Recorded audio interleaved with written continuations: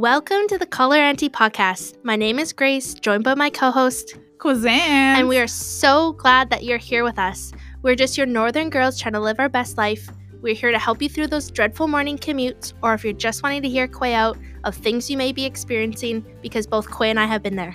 We don't really know what we're doing in life, but we're hoping to figure it out with you along the way. Yeah, so listen, your podcast aunties love ya.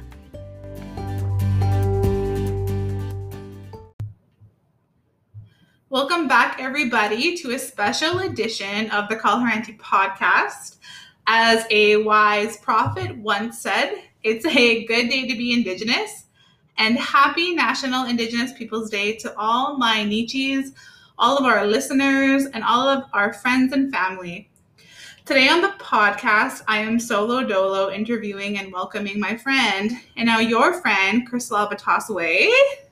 Hey guys! Before we jump into it, though, I wanted to also say and offer a belated happy Juneteenth.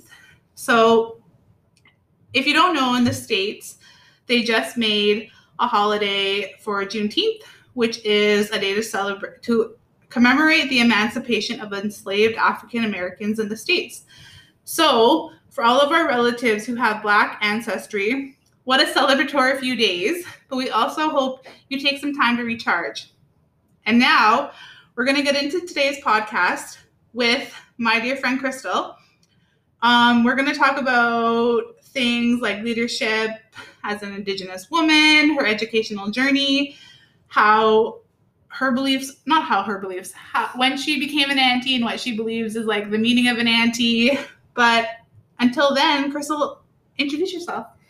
So I guess, Ani Bojo, Crystal Albatasaway, Nadishnakaz, Andek Omnikaning Danjaba, Mako Dudem on Nishnaway Quay and Dow. So I'm super excited to be here tonight on such a great day of June 21st. Happy solstice to everyone as well.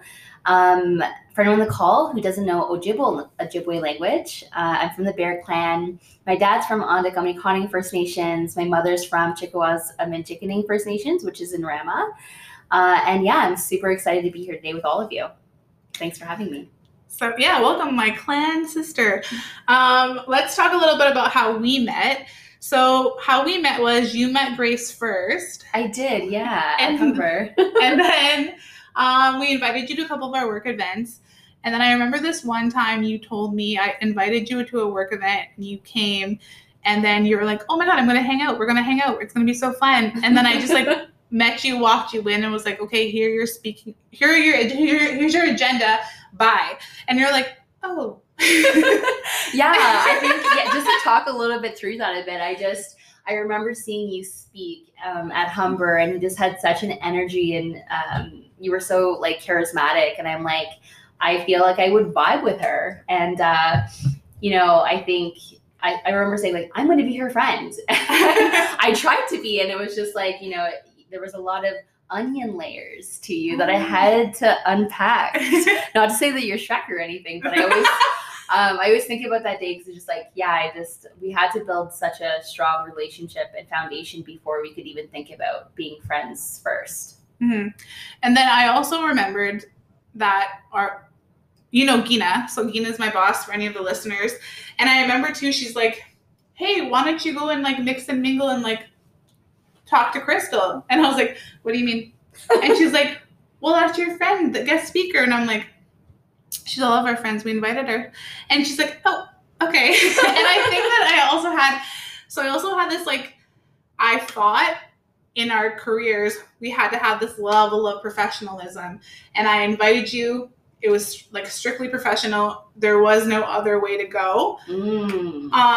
So that was my mindset at the time. And I think that was 2016, 2017, maybe, or maybe 2015. Yeah. And my mindset has changed since then because I think that when we're in careers and when we're working professionals and we're Indigenous, we can't have that barrier anymore. I think that we have to really be a family because it's fucking hard being in a corporate world. And we're going to get more into that with you. And I'm so glad you're here. But why don't you tell us about what growing up was like for you and where did you grow up? Yeah, that's a great question. And I think I'll interweave a little bit about what you said about, the different personas we all have and those layers of when can I be vulnerable? When can I be Crystal? And when do I have to be Crystal at work, Crystal in school? Right. And when do those kind of roles change? And I think, we're starting at a really great point because we're thinking about Crystal in school, which was a really strong, ambitious young girl who, thought, she could take the world by storm. And getting into HR, I think, was a lot of serendipitous moments. Yeah. Speaking to certain people. My grandfather, he had read something in The Economist, which is a professional magazine, that said women that worked in HR, 20 years ago, they were the ones getting into these leadership positions. And he's like, I could totally see you doing that. And I had no idea of what HR really was. I wanted to be an actress. And, I think about that moment because it's just like, I started to think about a career in human resources, not even knowing, even after I graduated, what it really was until I got into the profession. It was like, okay, this is a very complex, intricate role. Yeah. Because you do wear those hats. You're like, I work for the employees, but I also work for the organization in the sense of you're that median, especially in unionized environments. But it was. I'd say I got there really by chance and, a few things in articles, but my grandfather really drove me into that career profession. I remember when I learned more about you by getting to know you, when I got to know you better, it was more of that unconscious bias because I also think that when I got to know you, I was like, oh yeah, she grew up out of the city. She grew up north. She grew up a little rough around the edges, but in the best way. And I'm like, she also took HR, and one of my minors was in HR. So I'm like, oh, okay, we're the same. So I'm like, then I let all the onion layers back. But I think that I want to say again, we have to be more about building a family because we just have to support each other in all of our industries and cross sectors as well. Okay, so one of my favorite things about you is when you talk about your high school experience. Do you want to share that? Absolutely. Okay. Absolutely. So I had a hell of a time in elementary school, and I can just date it back into, I grew up in Orillia, which is not on reservation, but close to one. And I grew up in a Catholic school. And I think with that, came potentially some perceptions, or maybe there was a history of people that had, worked with us or, had some sort of unconscious bias of who we were as people. But I think back to, I was on the individual education plan, which was, I grew up with a learning disability.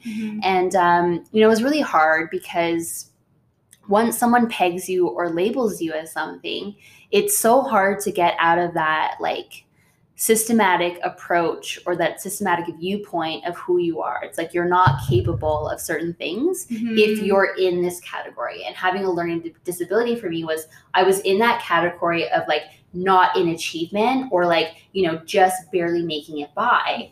And, it really stuck with me. And I remember taking, I was picking my courses for going to high school, and I put in, my grandfather said, you're going to go to university, you're going to come live with your aunt and me, because they were living together.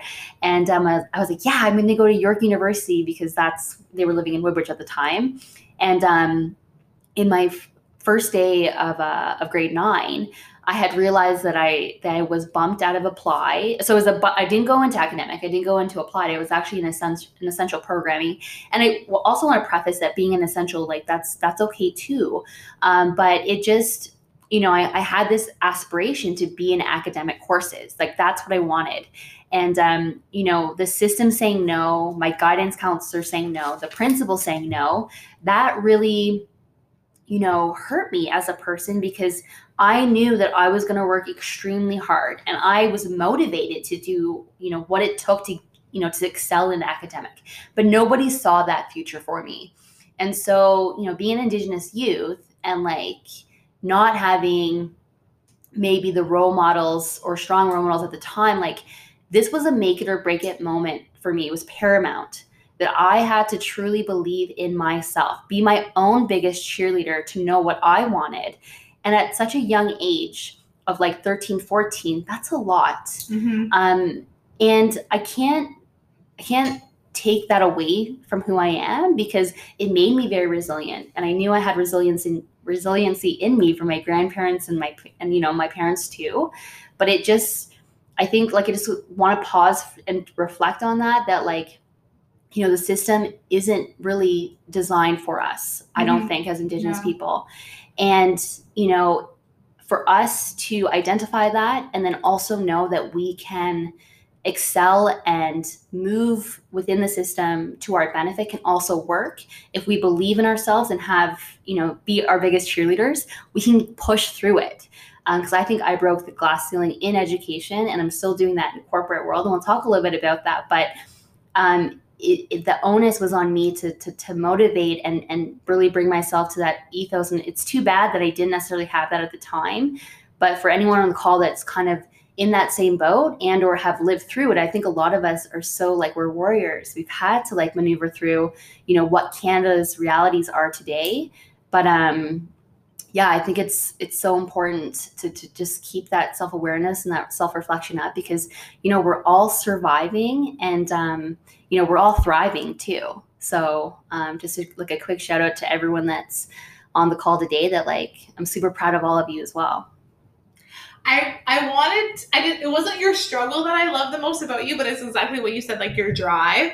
I think that's what I love the most about you, because you were able to be like, even in survival mode, you were like, I'm going to fucking do this. And you can't tell me no. And that's what I love about you so much. And I also think that like IEPs are not the solution for education, because I think instead of an IEP lifting you up in terms of equity and like helping you learn how your mind learns, it doesn't. I feel like it just doesn't build people up the way that it was supposed to.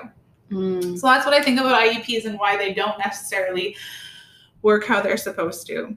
But they're very creative in their mindset. Like being on the individual education plan, I think is just, we're different and diverse learners. Yeah. But we're equal to, intellect and, just the way the system is, to your point, Quay. So I think 100% is just, I learned differently, but I also bring a lot of different things to the table. Right. In groupthink, or when I'm collectively, we're all learning or discussing things, I constantly see myself thinking about things that, the mainstream isn't. And I think, it's diverse learning, and it's just as much valuable in any sort of group environments you find yourself in. Mm-hmm. And I didn't mean it in a negative way in that sense.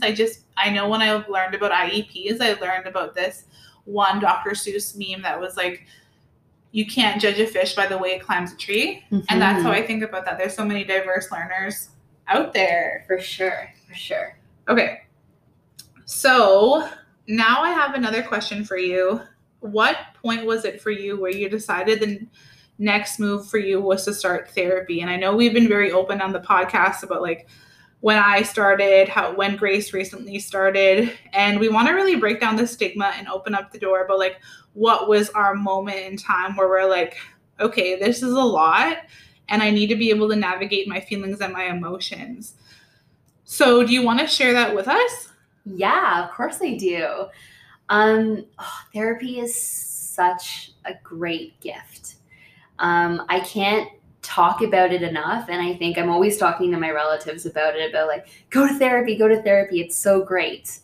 And, it's not as, I don't know why there's a stigma there, but really what I get to do is I get to talk about my childhood more. Mm-hmm. I get to really reflect and meditate and be with the little Crystal that I don't give a lot of time to. That was so focused on just succeeding, driving, and not just like nurturing her. Absolutely.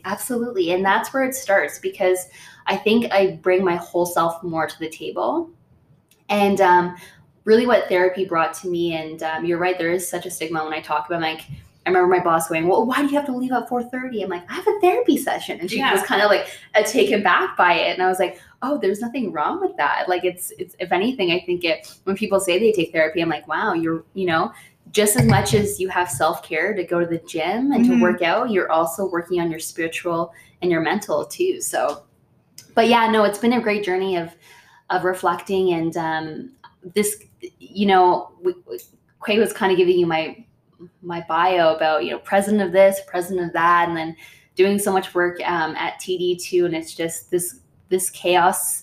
It's a high functioning anxiety. That's what it is. Yeah. And I learned that through therapy. It's just, I'm in survival mode and I create chaos to help me, I guess. And it's not necessarily the best thing to do for yourself, because we all have our vices. We all have our own ways of coping with, some of the trauma that we live with. And so I've really taken the time to work through unpacking that, not always saying yes, giving myself space to feel and to also, be in the moment and relax.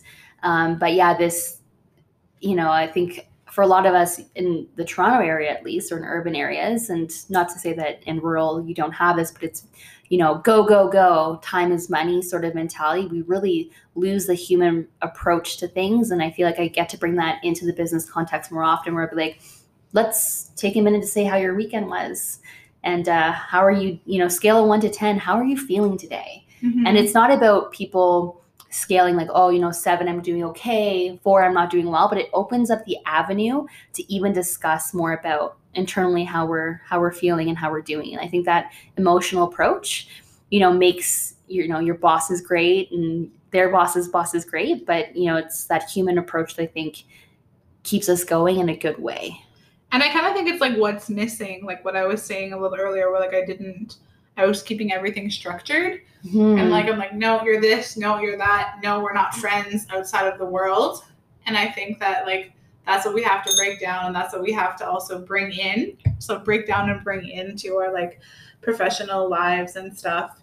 Because everyone benefits from that. Absolutely. So what like moment made you be like, I'm doing it. I'm going into the session. I'm like registering, finding it. What had happened? Which session? Oh, that's kind of a big question, actually. I like big questions. I'm like, what breakdown did you have? Oh, Oh right. my God. No. I'm so sorry. No, don't say sorry. Don't say sorry. I think, oh God, I don't think it was like one big meltdown that I was having, but I was having, I'd say attacks where I just was like not in a good place, or I was questioning everything that I was doing, or I was getting so low because I was just like in highs of it all too. Like it's very polarized in my approaches. Either I was like killing it, doing amazing things, like running 10K. And then, I was back to back from like 8 till like 6. And then, I'd spend the rest of the evening working on emails, working on like other extracurriculars. And then I would go to bed at 9 exhausted. Yeah. And, and then I was just like dreading the next day. And I would have these attacks where like I was not having any self-care. And it was just like that high frequency, eventually, nature has a way of bringing it back down. Right. And trying to combat that in my 20s was a lot easier. But to find balance, it just got a lot harder as I got older, because you're more in tuned, and you can see your performance either, go 2 ways, right? Like you can't do it all. You can't solve everyone's problems, and you can't take on, I'm a huge empath. So I take on a lot of energy too. And so it's just like I was having more lower moments of just like pure exhaustion of just like, I'm not bringing myself to the meetings that I want to, or not, just dreading the next day of like waking up and having to do all these things that I was putting on myself. Yeah. All that pressure and like building that chaos.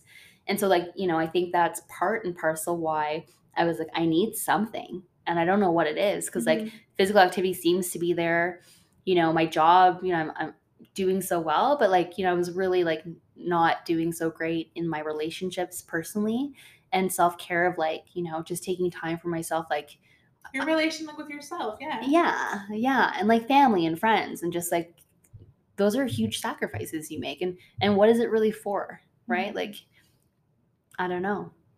Thank you for sharing that with us. I know that was after I asked it, I'm like, oh dear. It's a good question. I've never been asked a question like that. Okay, so can you tell us a little bit more about your family and like your sister and your brother and your nieces? Totally. So on the Auntie podcast, I am a proud auntie myself. My sister had her 2 girls, relatively younger in age, so I've had an opportunity to be an auntie at a young age myself. And you know what I've learned from that. And hey, Ash, I know you're probably listening, so I just want to put a shout out to you and the girls. My youngest niece actually had her birthday on Father's Day, and so happy birthday! Happy birthday, Laura.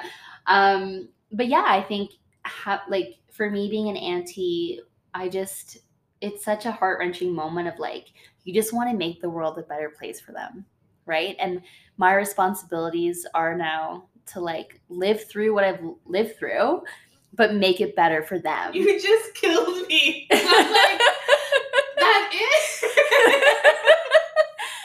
Oh, we're just tearing up now. Don't cry, or I'll cry more. You just killed me with that, because like, I totally get it now. Like, I've always wanted to make the world a better place, but now you're like, shit. Yeah. I gotta. And like break down stereotypes for them. Totally. Yeah. Absolutely. Yeah, you killed me with that one. Sorry. Happy tears. Yeah. Though. So what, do you have any tips for me as an auntie? Like what do you advise?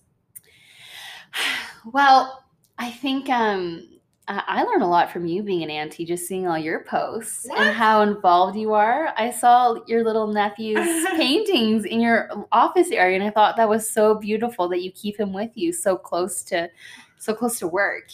Those are my. Okay, wait. Were they not? I'll clarify. Okay, the one of them is a painting of my brother when he was in daycare. So it was my little brother Muck. So I always keep it because he's he's a graphic designer and he's very creative. Yeah. So I'm like, I'm keeping this because when you become Van Gogh, I'll have an original from. That's amazing. From a long time. And then with the other painting, that's from Nico, Grace's son. Oh my God. And so he gave it to me. So I told him I was going to put it up. Yeah. So I put it That's up. hilarious. Yeah, I haven't seen it here. But yeah, my nephew, he's like the love of my life. And I actually had my first auntie moment when I went home. Mm-hmm. Like, you know, when they need you or they need your comforting or they want you to hug them. Yeah. It was very lucky for me. And I had like the moment where I'm like, this is my time. I have like blossomed into a butterfly. I was a cocoon auntie, and now I'm a butterfly aunt. Because you found your wings. Yeah, I got my wings this past weekend. It was really close to bedtime, so it could have went either way.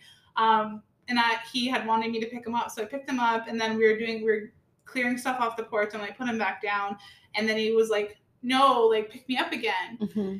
So I did, and I was still trying to help out. And then I put him down again. He's like, and he did it again. I was like, no, like he was a little fussy. I guess that's the word. So I picked him up and I just sat on the porch swing with him. And I had him like how you hold a little baby. And then he had his little arm around me and I was tapping his back and then he was tapping my back. Aww. And I'm like, he just wanted to be soothed, but he picked me to help soothe him. And that was my first auntie moment where I'm like, this is my role in life. Yeah. If I can make the world a better place for this little soul, I will. It's so reciprocal in that conversation of like, you know, you're patting his back, he's patting yours. And it's like, as much as you give them love, they give you so much in return. It's very reciprocal in that way, for sure. But yeah, no, I think like one of the things that I've learned being an auntie too is just like this, when they were younger, I think because my sister was younger, I was Mhm. trying to parent them too, and not Oh. identifying what my role was. And that my relationships as an aunt are so more, it's such a different relationship that I Mhm. don't need to say, okay, bath time, girls, or like try to like have that motherly way with them. I'm like, it's an auntie way. Yeah. And the auntie way is like, I get to be their best friends. And they're going to tell me things that maybe they won't tell their mom. And I've already Yeah. started to experience that, where I'm just like, it's such a sacred bond. Wait, who's come to you? Brooklyn. Oh, really? Yeah, and Alora. And then even Brooklyn and Alora have their own relationship too, where they don't tell things to mom Aside, yeah. aside. And then they both tell me things individually too. And just like, you know, that responsibility of just like, I'm one of their role models. And that, you know, I don't bestow as much wisdom sometimes to them. And then I'm like, but I got to. So I'm Mhm. constantly reminding myself that, like, you know, they might see themselves reflected. My sister would be like, Crystal, they see themselves reflected in you.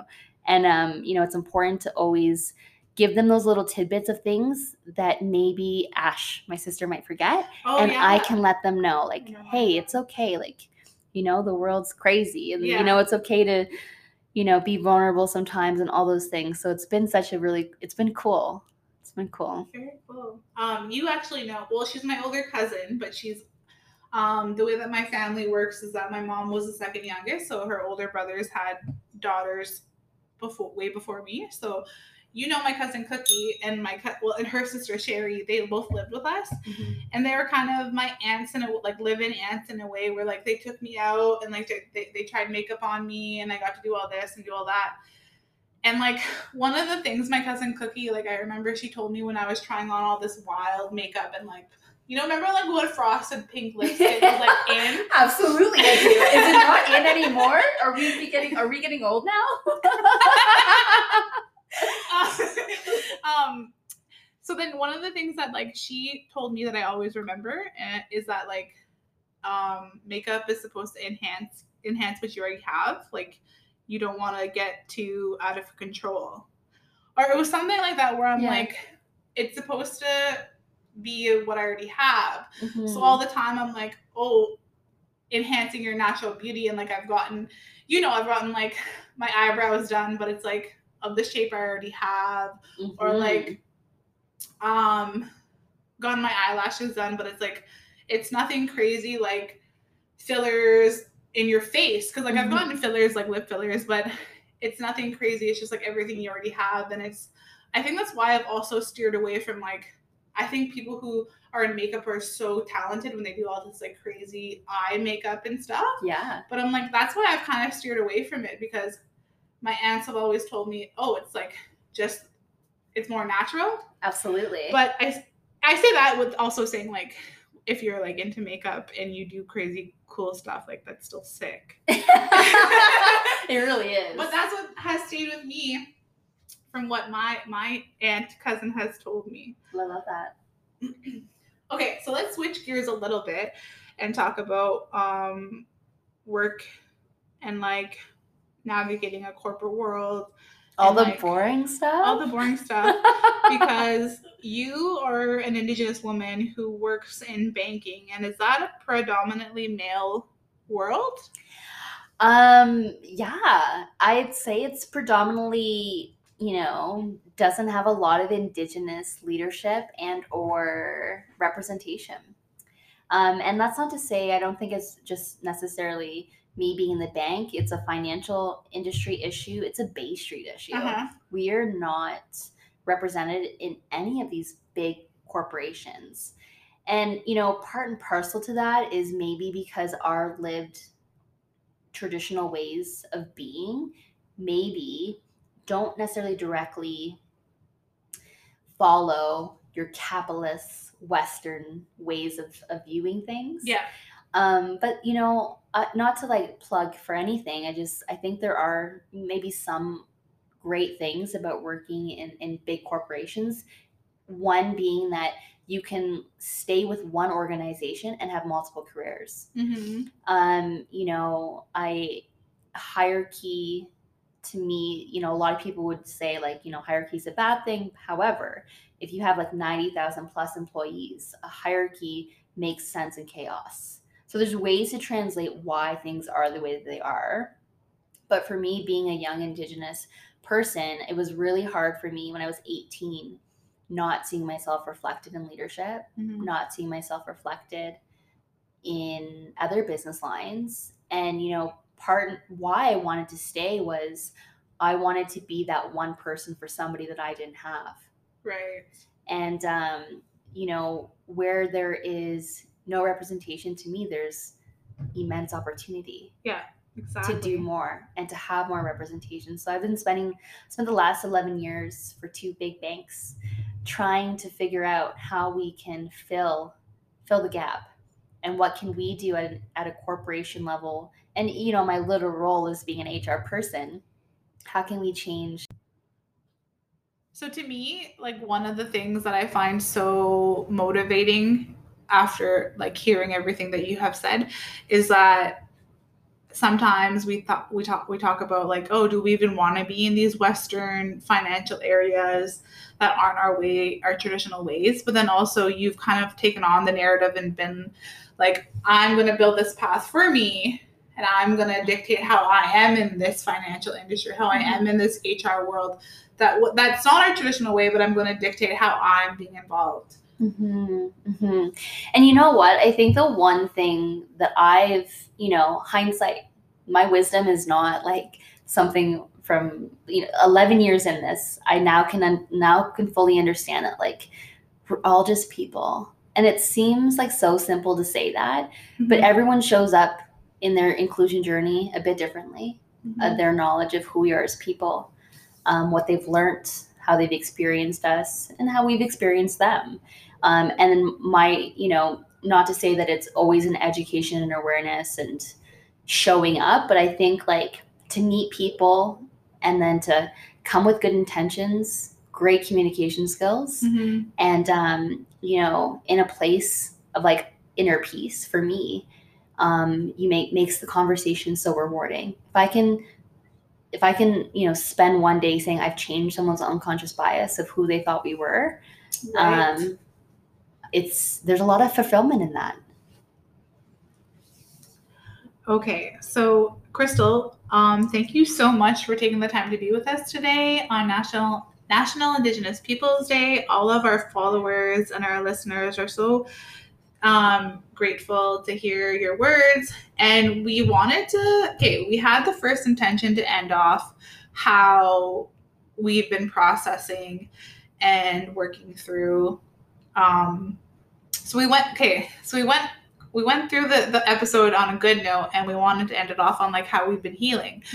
But we also kind of took a pause and realized we're not ready to talk about that yet.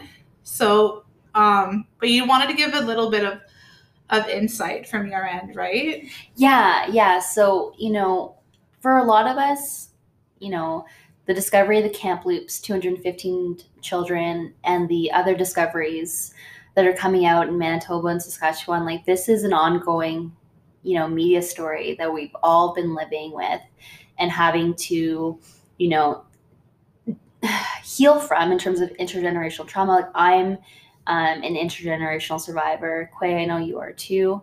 And I know that's your story to share, but what I can say on this podcast is that, try to give, my recommendation for non-Indigenous Canadians and for people that I'm speaking to is try to give more space for us to heal and to have that emotional time.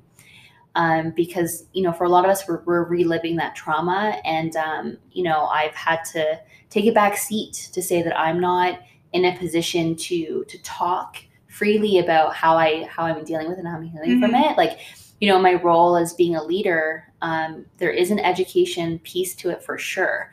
And, we have to not show up, but I think it's been just so difficult and hard for all of us. I'm just talking to my other Indigenous, peers and family and relatives about it, is like, because there's media, that means that there's these avenues to talk about, educate and to aware, like bring more awareness. But on the other end of that, it's like, I've been asked to speak about it specifically, and I'm, I'm not an expert in it. I'm just an Indigenous person that has my own lived experiences.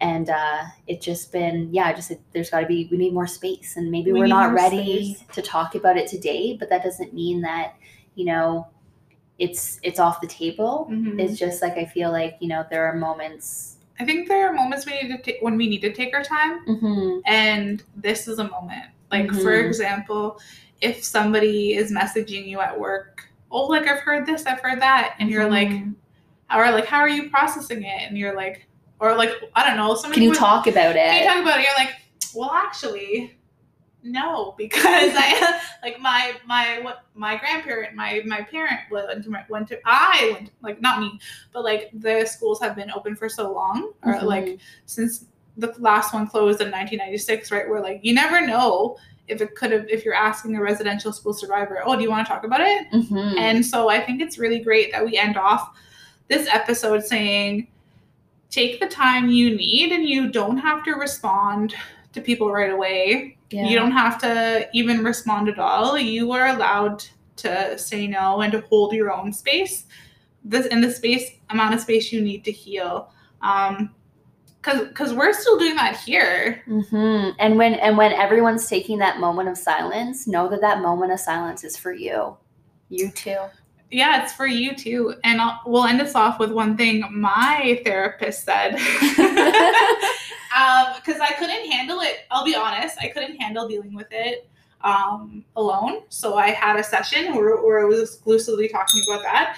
And she said that it's so hard and it feels so heavy right now, because before it was like being denied, a truth that was being denied. Mm-hmm. And so now, and then when the truth is denied, there's kind of shame. Mm-hmm. But when now the truth is, there's the light, like, what do they say when there's light? At the end of the tunnel. All the truth comes to light. Oh, okay, that one. Sorry. I was thinking about another quote, my bad. But we get to the tunnel, like we will. She's like, when like the truth comes out, then you're allowed to grieve.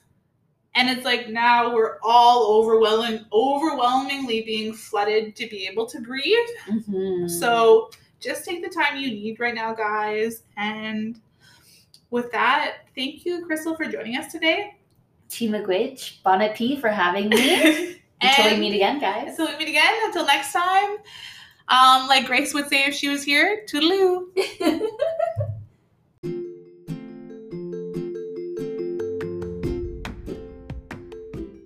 So your podcast aunties know that life can be tough, and we want to end our episode with promoting the Hope for Wellness talk line. The Hope for Wellness helpline offers immediate help to all Indigenous people across Canada. It is available 24 hours a day, 7 days a week, to offer counseling and crisis intervention.